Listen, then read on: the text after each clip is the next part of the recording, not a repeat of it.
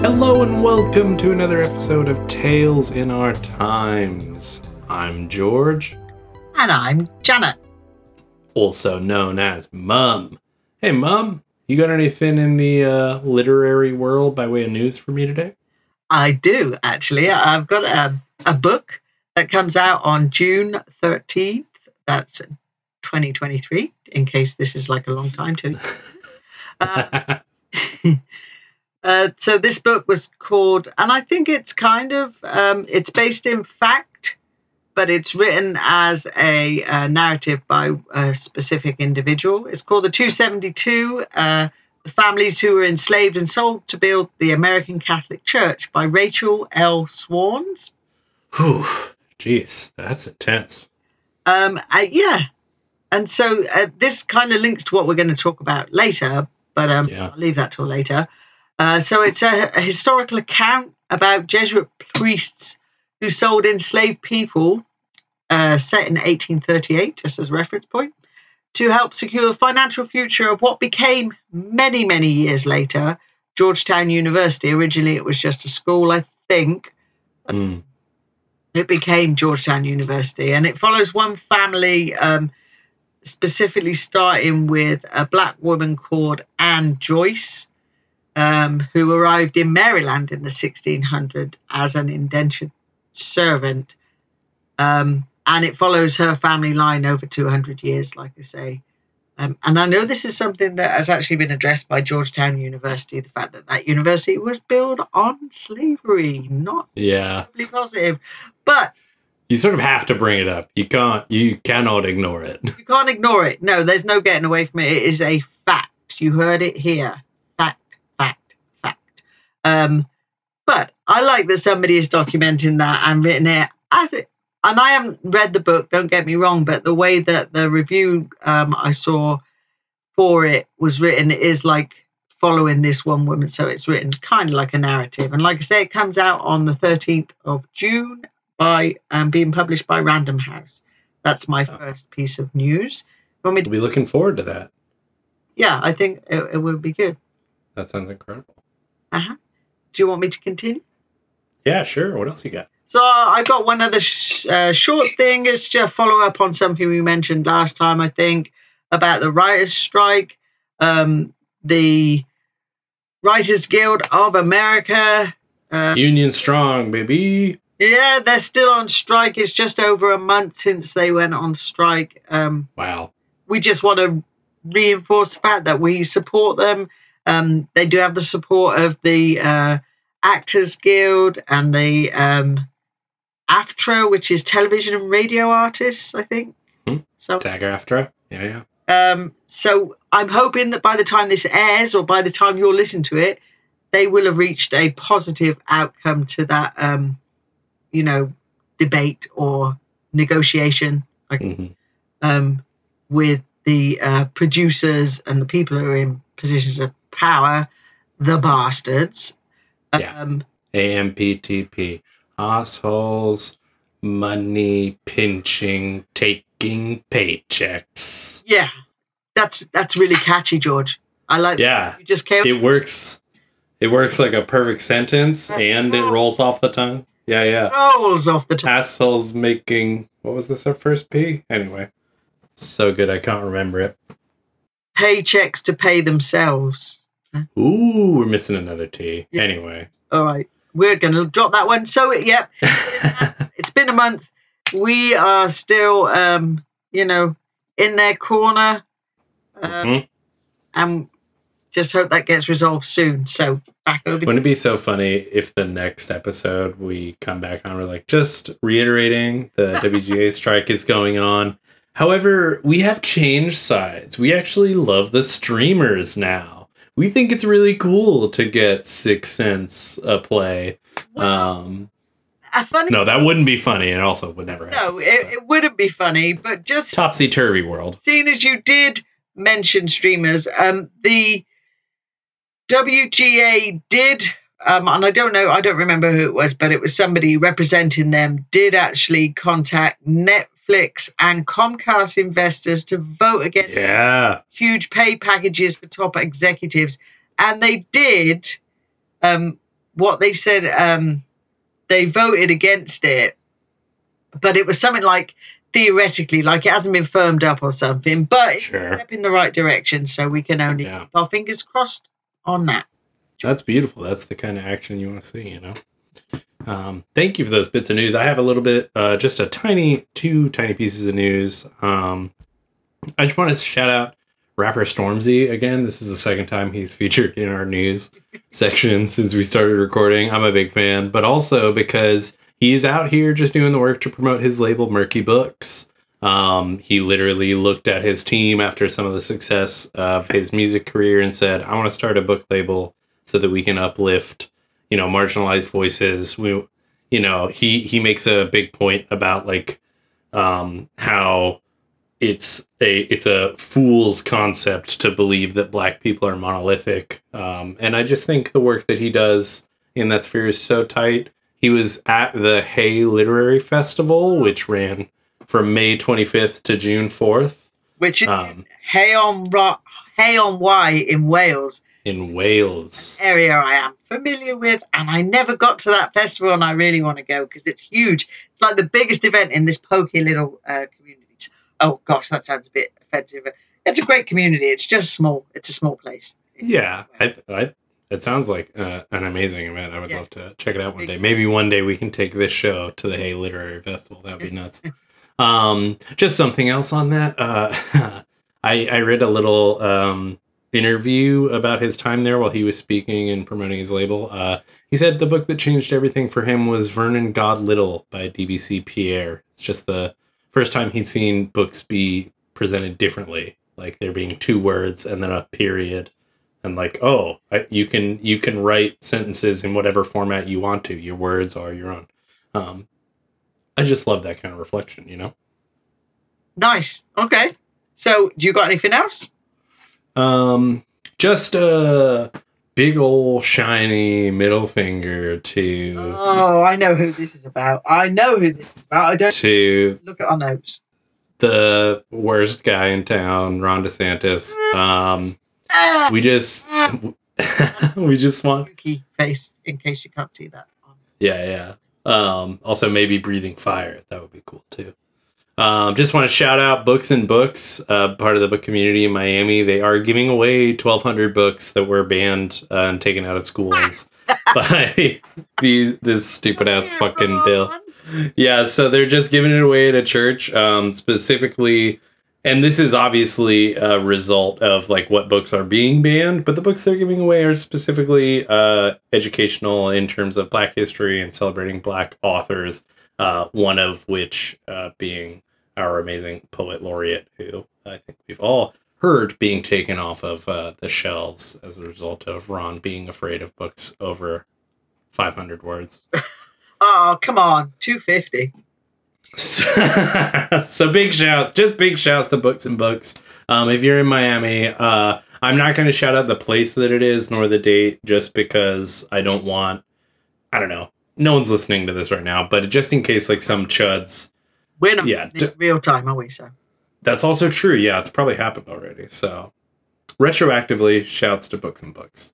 But that's all I had for news. Sorry, I took up a little bit of extra time there. Do you want to talk about what you're reading, Mom? Oh, I'm so excited. So I'm not reading right now, obviously I'm talking, but I did this. Shut up. Don't tell your mother to up. You're right. I'm very sorry. I did almost just do a spit take, though. Because... Okay. What? That's just like a comedy term. Yeah, which is a what? A comedy term. A spit take, like when someone tells a joke so funny that you spit your mouthful of water out. I'm not familiar, but yes, I do that all the time, actually, and it's got nothing to do with comedy. I just can't get liquid in my mouth all the time. Sorry. Oh my God. You ever like sneezed right after you took a drink of something? That is the worst. I give up. Like it happens and like, you make an attempt to keep some of it in your mouth, but once it's happened, it's sort of like, whatever, I might as well just... Well, okay. Anyway, very charming start to our episode. Talk about what you're reading. I just finished reading. It's something that you read that we had already talked about a few episodes ago, The Dream House. by Carmen Maria. Is it Machado? Machado. Yes. Machado. Oh, I don't know actually, but that's how it's spelled at least. It might also be Mikado. Anyway. I'll look up an interview where she says it, and I'll correct us next episode. So George has already, kind of talked about this book. It's about a girl who has a relationship, her first, if you like, serious relationship, I think. And she's in love. She really wants to be in love. So I'm not going to go over the whole book because George has already talked about it. But one of the things that I did get was something that you'd already said, George, was the fact that you could hear her voice. She's amazing. Writes so beautifully. As I was reading it, and I told you I read it in 2 nights. I felt everything. So it's about this sort of like manipulative and controlling character that she falls in love with and ends up living with, and all the dynamics between them. And it's not a positive thing, obviously, but every sort of like slur and insult and kind of put down, I just felt them all the time. And I was really happy when I got to the end of it and she sort of like fucked her off, Yeah.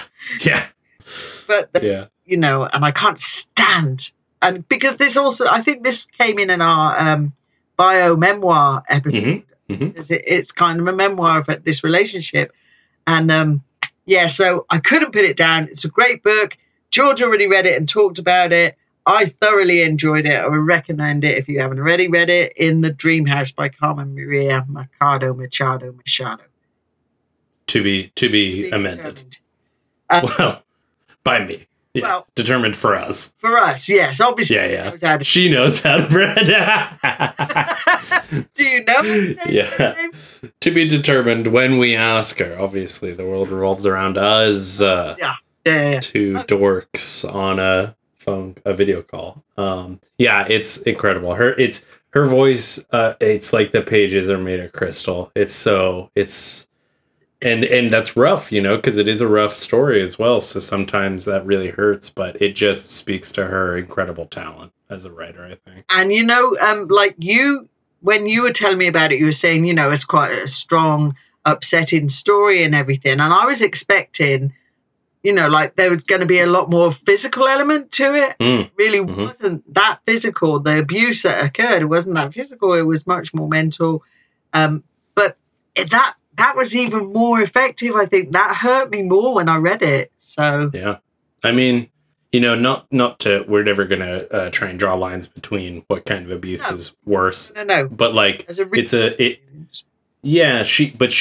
makes a great point. She speaks about stereotypes of abuse as well as like that we do.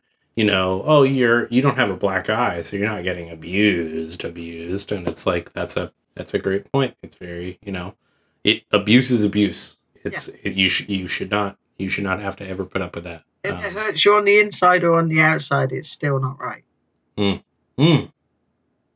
That's good. Thanks. I thought so. Can I talk about what I'm reading now? Oh, if you must. Go on then. Well, yeah, George, what are you reading, son? Yeah, good recovery. I appreciate that. I'm trying. I'm reading The 7 Moons of Mali Almeida by Shihan Karuna Talaka. It's this incredible mystery. It is set against the backdrop of the Sri Lankan Civil War, which took place officially between 1983 and 2009. Also very fitting for today's topic. Again, we'll get to that later. But I love it. It's a murder mystery where the main character is the ghost of the murdered, and he has to, recover from the trauma of death and navigate in as much as he can as a ghost to solve his murder and potentially prevent others. Equal parts murder mystery and very tragic romance. And also very gay. Which was a surprise. Sometimes I prefer to read book descriptions, not like the reviews or like the little blurbs on the cover or the jacket.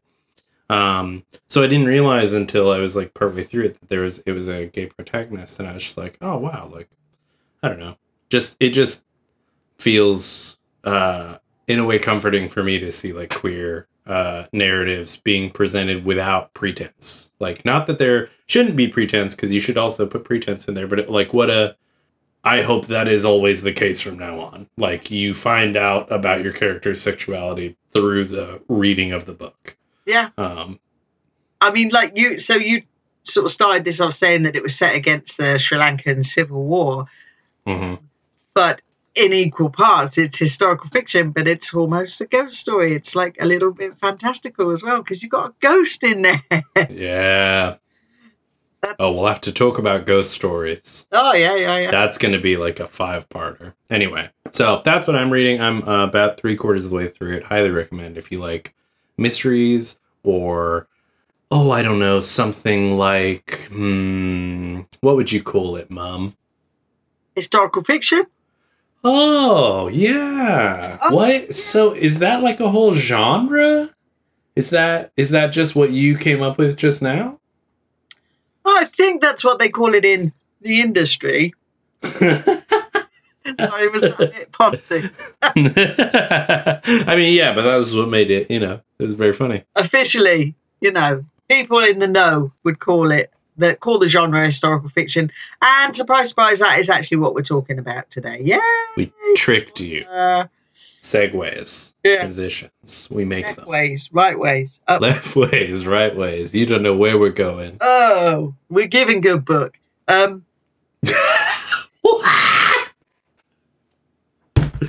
what I'm going to start saying. That's my only positive review from now on. Like, oh yeah, it's given really good book. Yeah. It's good book. I mean, it's giving good book. In the Dream House gave good book. Oh yeah, that gave some great book. Yeah. Okay. Yeah. The 7 Moons of Mali Almeida. That's giving some good book. It's giving you good book. All right. Yeah. Okay, so in just a minute or two. So yeah, we're talking about historical fiction, and this is just some blurb that I picked up online. So don't quote me. But historical fiction does allow us to understand things that have happened at a given point in history. It gives you the opportunity to be moved by something that is also surrounded by a specific set of factual information. And we can hopefully learn from events that have happened, and especially when they're presented to us through a narrative. As narrative nerds, we access information a lot easier if you put a little story around it. It look nice, isn't it? Oh yeah, hide it in a little bit of fiction, make it a bit more digestible. It's like putting medicine in peanut butter for pets. Yes, absolutely. Yeah. In the words of Mary Poppins, a spoonful of sugar makes a medicine. Hey, there you go. A spoonful of narrative makes me learn about history. Oh, gosh. Okay, so yeah. That's pretty good. This is a silly episode today, your face. Yeah, weird energy. We spent too long in the pre-show just like chatting, so now. Okay. Anyway, go on. Didn't mean to cut you off. So, hopefully we can learn from events in the past and we can be encouraged to search for meaning of those specific events. Huge events, disasters, whether good things or bad things, they can be inspirational. I did pull a list of things that somebody somewhere recommended should be included in good historical fiction. Obviously, it should be accurate. The setting should be reasonable, in line with what you say you're writing about. Should be an authentic sense of the period, so the environment should be described in a fitting way to that period. Sensitivity. Good dramaturgy. That's what that is in the theater. Good dramaturgy. Good dramaturgy. What is? That's what that is in the theater. That's like so dramaturgy is like the background of a play. So like the exact stuff you're talking about there being making sure that you have an authentic sense of period. So if a costume designer, obviously designers would know this. What? You said period. What? No way, dude. Sorry. Time period. Are you 11? Part of the menstrual cycle. Go on. Ahead. I want that word again. Dramaturgy? Dramaturgy. Oh, I like Becky more, but Becky calls it dramaturgy. But it's like doing the research. It's doing the historical research to make sure that you are accurate to your time period. Absolutely. And I think that just makes sense, really. Like I say, I pulled this off the internet, but I mean, it's pretty kind of like, if you're going to write a story that was set with a background of, World War One, then you better make sure you know what they looked like, what they were eating, where they were going, during that time frame. Or I should make sure none of them say anything like LOL. Or where's my mobile? Or maybe people don't say that here, actually, do they? Say cell phone. Yeah, no one here says it. So that's only if you're doing a bit of historical fiction in like. And also, you have to make sure that you know what country you're in. Yeah. Always on target. Always on target. Yeah. I'm going to move on. Also, something I think is key, and not just in this genre, but across the board when we're writing, and obviously when we're reading narratives, we want this to be in place. But sensitivity to the events of that time. You can be accurate and authentic without being offensive, without being disparaging, without, while still acknowledging the people who were involved in those timeframes and situations. So I think that that's key in most narratives, really. You've got to be sensitive to the events and the people that were around at that time. Yeah. And the benefits of historical fiction can be that we already said this, really, it humanizes factual information. It makes it nice and accessible, nice and digestible. It's just like a little snack. And as individuals, we can take time to analyze and think critically about how the past is affecting the present. And I think, what was it you said before, George? It's like a 2-for-1 special. Yeah, double narratives. You get two narratives. You get the narrative of what actually happened in the history, and then you get whatever the author writes up. Because oftentimes it's so absolutely unrelated. You know what I mean? Or like it's like a sub narrative where the event is more of a backdrop. And I know we're going to talk about some examples here in a minute, but yeah, it is. It's like you get both. You get a little 2-for-1 treat. A little freebie. Yeah. And I love, reading a story, you're getting like a history lesson. Yeah. Oh, no, I hate learning. You know this. Not quite current, but once was current events. So, yeah. Yeah. I was going to say, I love what you said about humanizing factual information. Like, I hadn't even really pieced that together before. Like, it makes it more accessible, but it also makes you realize that, like, there is a human element to every history you've ever been told. Like, it really helps you connect with the fact that people were there living just like you are right now through things that we previously, understood just through history books. Kind of becomes data on a page and not really. And who wants to read data on a page? Who wants to read history books? Yeah. So with that said, should we jump into talking about some examples? Yeah, you said you had looked up a few of the ones that were in like the YA field, right? Yeah, I know. I always bring YA up because I've read a lot of YA. I just can't help it. So I just have.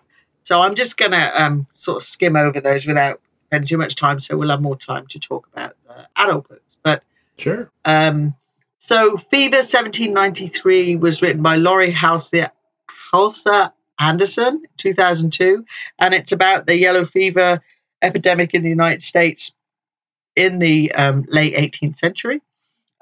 Beautifully written. It gives you a really kind of graphic sense of the effects of these disease, because I think it's a little girl, and she basically watches members of her family, die, and then she has to go search to try and find somewhere to be. So it's quite moving. Then Moon Over Manifest was written by Claire Vanderpool, 2010, set against the Great Depression. And so there's that book, and then Turtle in Paradise by Jennifer L. Home, which was written a year later in 2011. Both of those books were written against the backdrop of the Great Depression.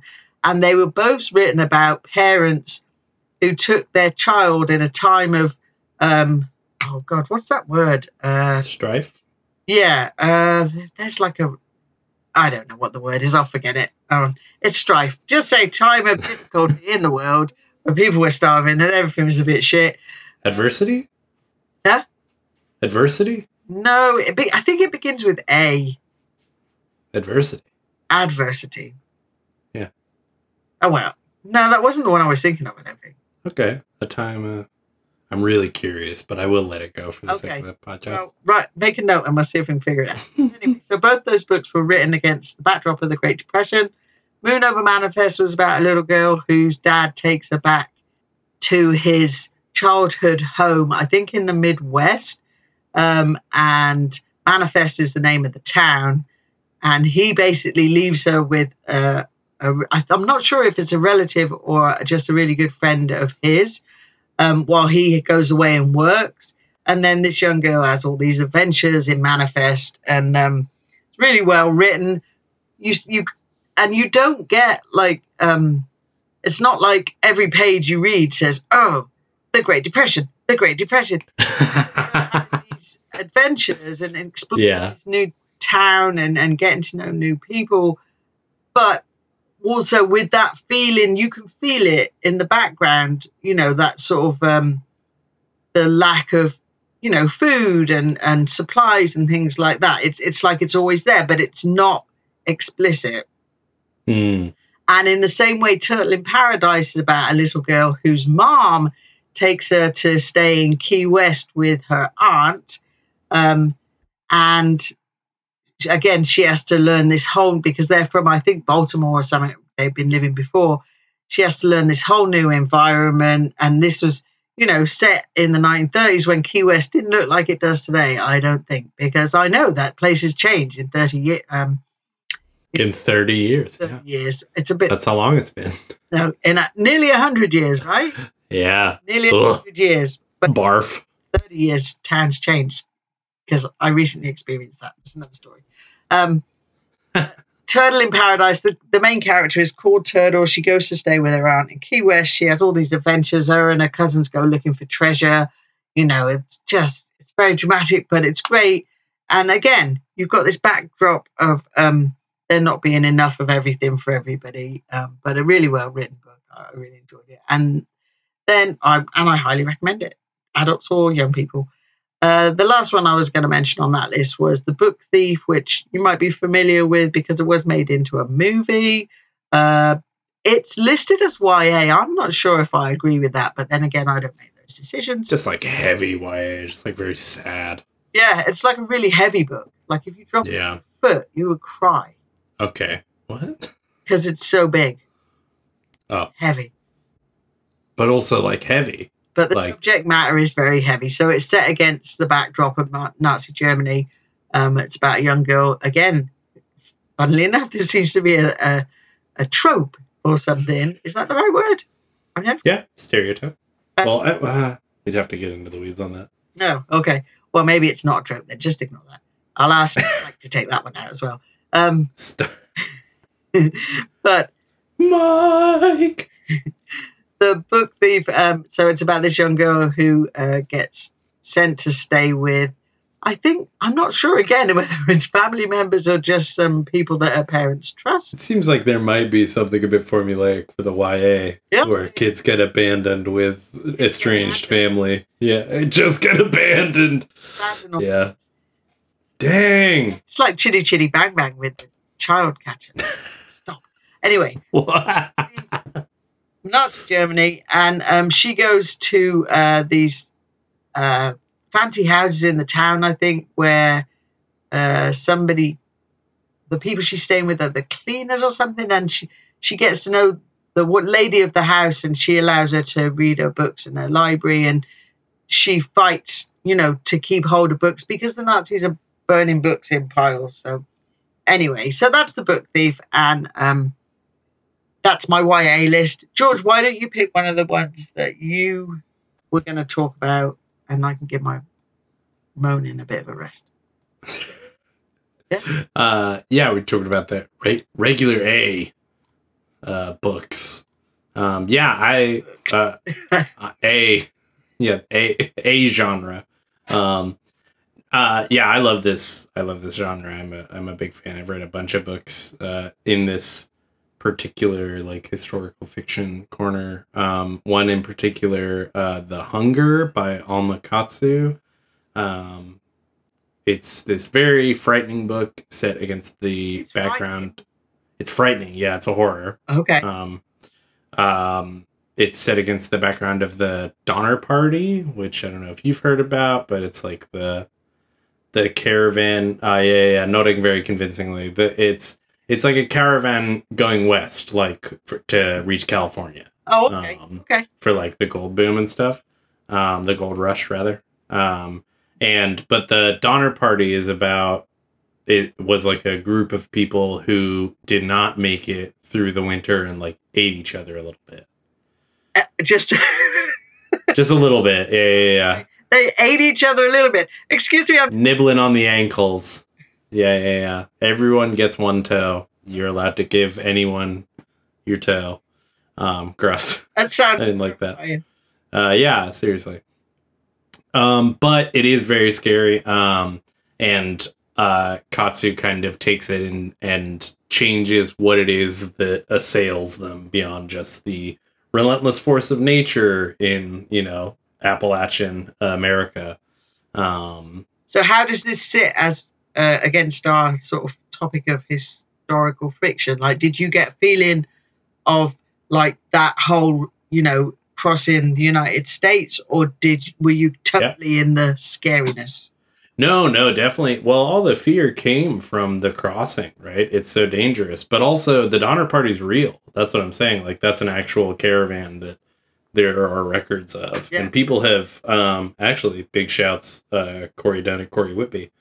Two friends of mine have done retellings of this exact sort of, like, concept. Like, the story of the family trapped in winter, forced to eat each other. But it's a really good historical. It's got a lot of like really good, like we were talking about before, dramaturgy, just excellent attention to detail. Katsu also wrote The Deep, which is another horror book, but it's set on the Titanic. I was going to specify which voyage of the Titanic, the one. But it's like a ghost story. There's like a whole other thing going on in The Deep. I didn't finish that one yet, but it is very good. The Hunger is very good, and I think Alma Katsu is specifically very talented at writing historical horror. Interesting. Yeah, highly recommend. Okay. What do you got? You got any A books? Well, so I picked one out that I read a long time ago. I know it's a book that you read. It's a book that's been, probably a million people, everybody in the world. Well, not maybe everybody in the world. That's an exaggeration. Real hyperbole right there. But nice. The Poisonwood Bible by Barbara by Barbara Kingsolver. Barbara Kong, little known member of the Donkey Kong family. Barbara Kong. Yeah. Her name is Barbara. Her name is Babs. That's so good. Yeah. I'll write up a verse of the DK rap for her. Okay. Go ahead, sorry. All right. Barbara Kong Solver. Okay, so this was published in 1998, which I think I read it when it came right out. A friend of mine recommended it. And then you said you read it in high school, right, George? Yeah. And it was like as part of a class, not just... Yeah, it was required reading. Right.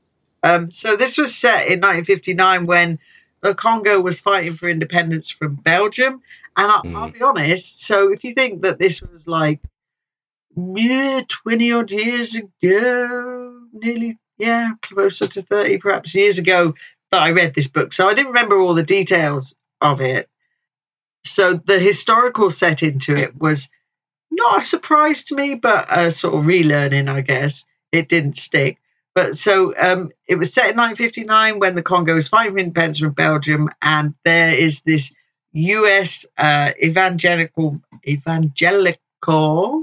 minister who decides, as a missionary, he's going to take Christianity to the Congo, to this one little village, and he goes with all his white preconceived ideas of people in a black country who need to be taught Christianity, and they don't take kindly to it, and he becomes overzealous. I mean, like, he has no idea what he's going to. I mean, one of the key events, like early on in the book, is he tries to plant like a vegetable garden to feed family, and all the vegetables die because they're all vegetables that he grew in America, which aren't suited to growing in the Congo. Weird. How little this guy was prepared for moving from one continent to another. But also, he has a very stringent attitude. He's quite a strict father, and you get the impression that his relationship with his wife is not, like terribly affectionate or, shocking. Yeah. Anyway, so he becomes like obsessed with this mission and pounding it to these local people. And I think there's one guy who's like a teacher and he speaks English, and he tries to tell him, that the chief of the village doesn't want him bringing Christianity to their people. They're not interested, but he keeps pushing on, and they have a really hard time. He takes his wife and his 4 daughters with him, and one of the 4 daughters, I think, gets ill and dies. Another one of them starts a relationship with the teacher and ends up marrying him, I think, much later on. But eventually what happens is, I think I'm not sure if the husband dies, but the wife runs for her life with her 3 remaining daughters to try and get them to safety. And well, that's kind of towards the end of the book. That's a bit of a spoiler. Sorry. Oops. Yeah. But anyway. It's been out for a while. It's been out for a long time. You probably already read it. Yeah. If you're in high school. Yeah, in high school, maybe. But again, it was a really well illustrated. And even though I said I didn't remember all the stuff about 1959 in the Congo and Belgium, which I didn't, but I know that when I was reading it, 1, I couldn't put it down, and 2, the environment that it was set in was so alive. If you imagine like your sort of most stereotypical view of what a sort of African jungle type setting is, it's like that, but more realistic and much more colorful is the way it was written. And I really enjoyed it, but it was written against the backdrop of this historical event. And when the wife and the daughters decided they had to leave the Congo, which was pretty early on, she decided that this wasn't going to work, but he wouldn't have it. Then there was, these military forces kind of going back and forth that they had. You better stop spoiling this dang book. Sorry. Okay. Now you're just going off. All right. Yeah. Okay. So that's me. Yeah. The Poison Bible. It was historical fiction, and it was really well done. So there you go. So this actually, I'm gonna play jazz on the conversation we had talked about, just because you mentioned and it kind of like take us off on a tangent really quick. You mentioned like how Kingsolver writes a very like detailed and alive setting, and you use the term like envisioning like a stereotypical like tropical environment in that part of the world, and that just, I know we were going to talk about this anyway. I just wanted to kind of draw the link.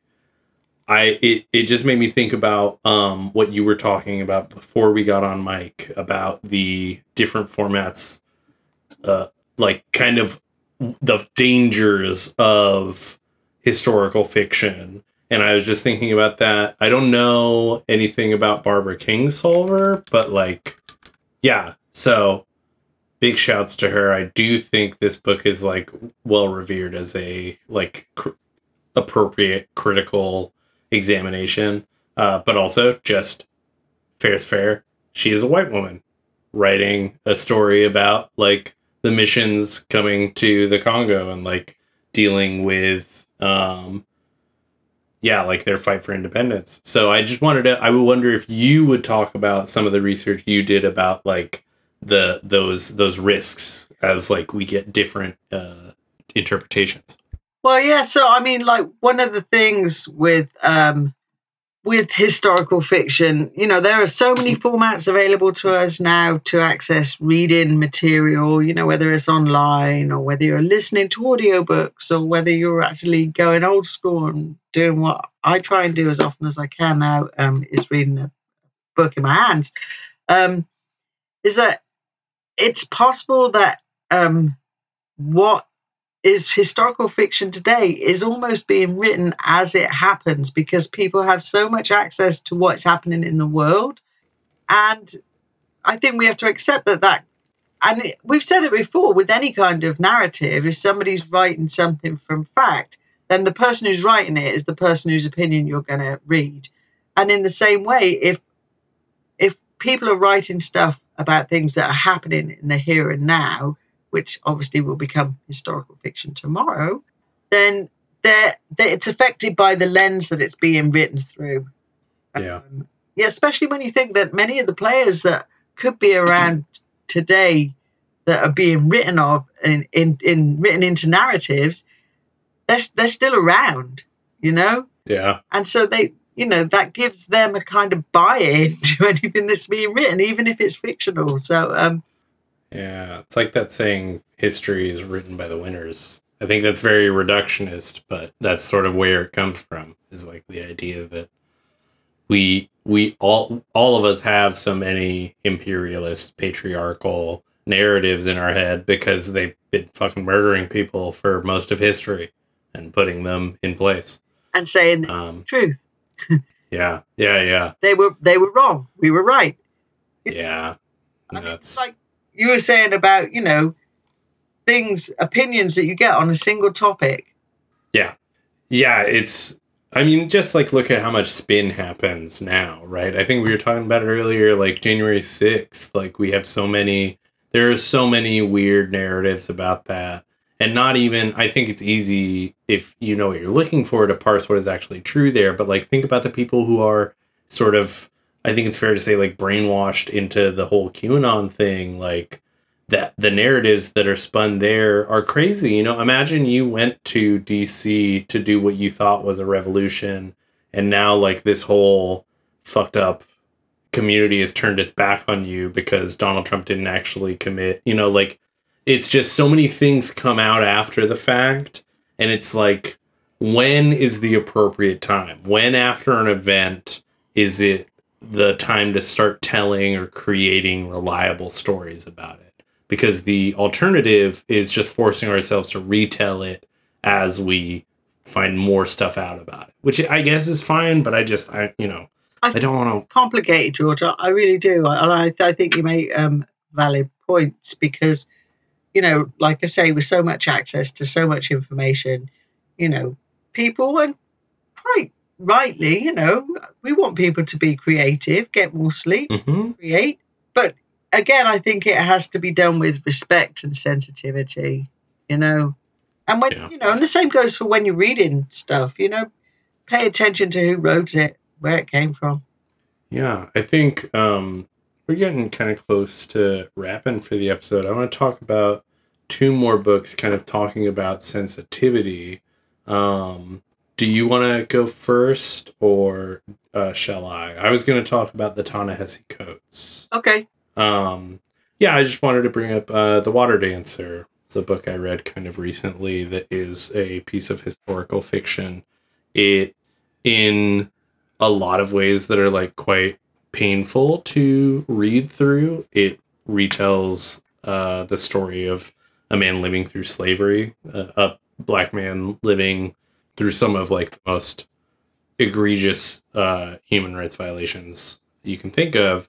But the flip side of that is that because it is a story from a black man's perspective, about a black man's perspective, we understand the historical situation in a way that I think really plays into what you said about sensitivity. You know, we are, if a historical situation features the abuse and the attempted genocide of a people, those same people should be highlighted when retelling those narratives. I've read so many stories set against like the slave trade in the US, and a lot of them are it's like window dressing. It's like, oh, this is antebellum South, it's just like a tone. But if you read something from an author who has like a personal vested interest in the history on the side of like the marginalized people, like you realize that these traumatic events are not window dressing. They're not, like we were saying before, just words on a page. This is human beings whose lives are being affected every day in every way. Just loved The Water Dancer, a really, really beautiful story. Sort of fantasy. There's like a fantastical element to it. And I think Ta-Nehisi Coates has such a fantastic, like, poetic voice. Really recommend it. When you said that you lent to me and I said I couldn't find it. No. That was The Return of Faraz Ali, which is also a historical fiction. Okay. But I just wanted to shout that one out and make sure we had time to talk about your last one. Oh, okay. Sure. All right. So let's just, the other one I was thinking about, a book that I hope to read soon, and I haven't read it. It's from 2015, and it's called People Who Knew Me by Kim Hooper. And like I said, it was published in 2015, and it's about a woman who, so the book is written with the backdrop of the 9/11 attacks, which, isn't that long ago. I mean, it is and it isn't. It's historical, sure. It was 2001. But basically, she was having an affair before the attacks. And then just before the planes hit the tower, she was going to meet her lover to tell him that she was pregnant with his baby. And he never shows up. And so the obvious thing to do in that situation is to run across to the other side of the country and assume a new identity and raise your daughter as a single parent. I'm always saying that. Yeah, well, that is the move. I'm all about running away myself, but anyway. So it's what the pivotal sort of part of this story is that the main character, who originally is called Emily, and when she moves away with her daughter, she changes her name to Connie. She's diagnosed with terminal breast cancer and is forced to tell her daughter what has actually happened. Oh. That's the and it's like a series of letters that she writes to her past self. It's quite nice format. I haven't read it, I'll be honest, but I'm going to look for it. And again, the bits I've seen of it so far, the references to 9/11 are quite brief. Like, this was happening, and you don't know from what I've seen so far, because I haven't read it. You don't know whether or not her lover was killed in the attacks. You do know that her husband, who she left behind, carried on and remarried. And I guess they assumed a lot of people just died in those attacks because they never showed up. Yeah. So that was one I just came across. I haven't read it, so if anybody has, good for you. Yeah, what a great closing sentiment. Well, it is. I think it is. Yeah. Of our genre, this episode. So, yeah. So that was the other one I wanted to mention. Yeah, I think I wanted to. I was just interested. I know you had talked to me about it before, and it sounds like a very captivating story. But also like one that I'm interested to hear how the history gets woven in, because that's pretty traumatic. I think that's, did you have anything else you wanted to say about historical fiction, Mum? I think that's about all I had. I think, like with many genres that we've looked at, very similarly, they lack diversity because the range of people that are included in a narrative rely on the storyteller's experience or desire to include those people. And so we just have to rely on the author. And I think that that's changed a lot over time. I think as the world has changed, writers' commitment to include the sort of diverse populations has become more common. But with historical fiction, obviously, especially, the further you go back, the narrower the lens is, really, because, face it, there was a time period when, only like one certain layer of society was reading. Yeah, it's true. So it's looking at history through a specific lens. But like I say, I think we've shown with the books that we've talked about that isn't the case, typically. Yeah. We're moving into the future now. In the late 20th, the early 21st century, that isn't the case. Yeah. And we're the better for it. We are the better for it. And I'm the better for this conversation. I love historical fiction, so thank you so much for giving me all your suggestions, Mom. I have like a great new addition to my TBR now. You're welcome, George. And thank you for sharing yours, because, you turn me on to books that I wouldn't even look at twice. So and I'm always better for it. So look at that. And until next time, we hope you continue to get out there and keep telling tales. Telling tales, yeah. And go find out about some historical tales. Yeah, remember. No, historical. All right, you think yours. Over and out. Good night. Night.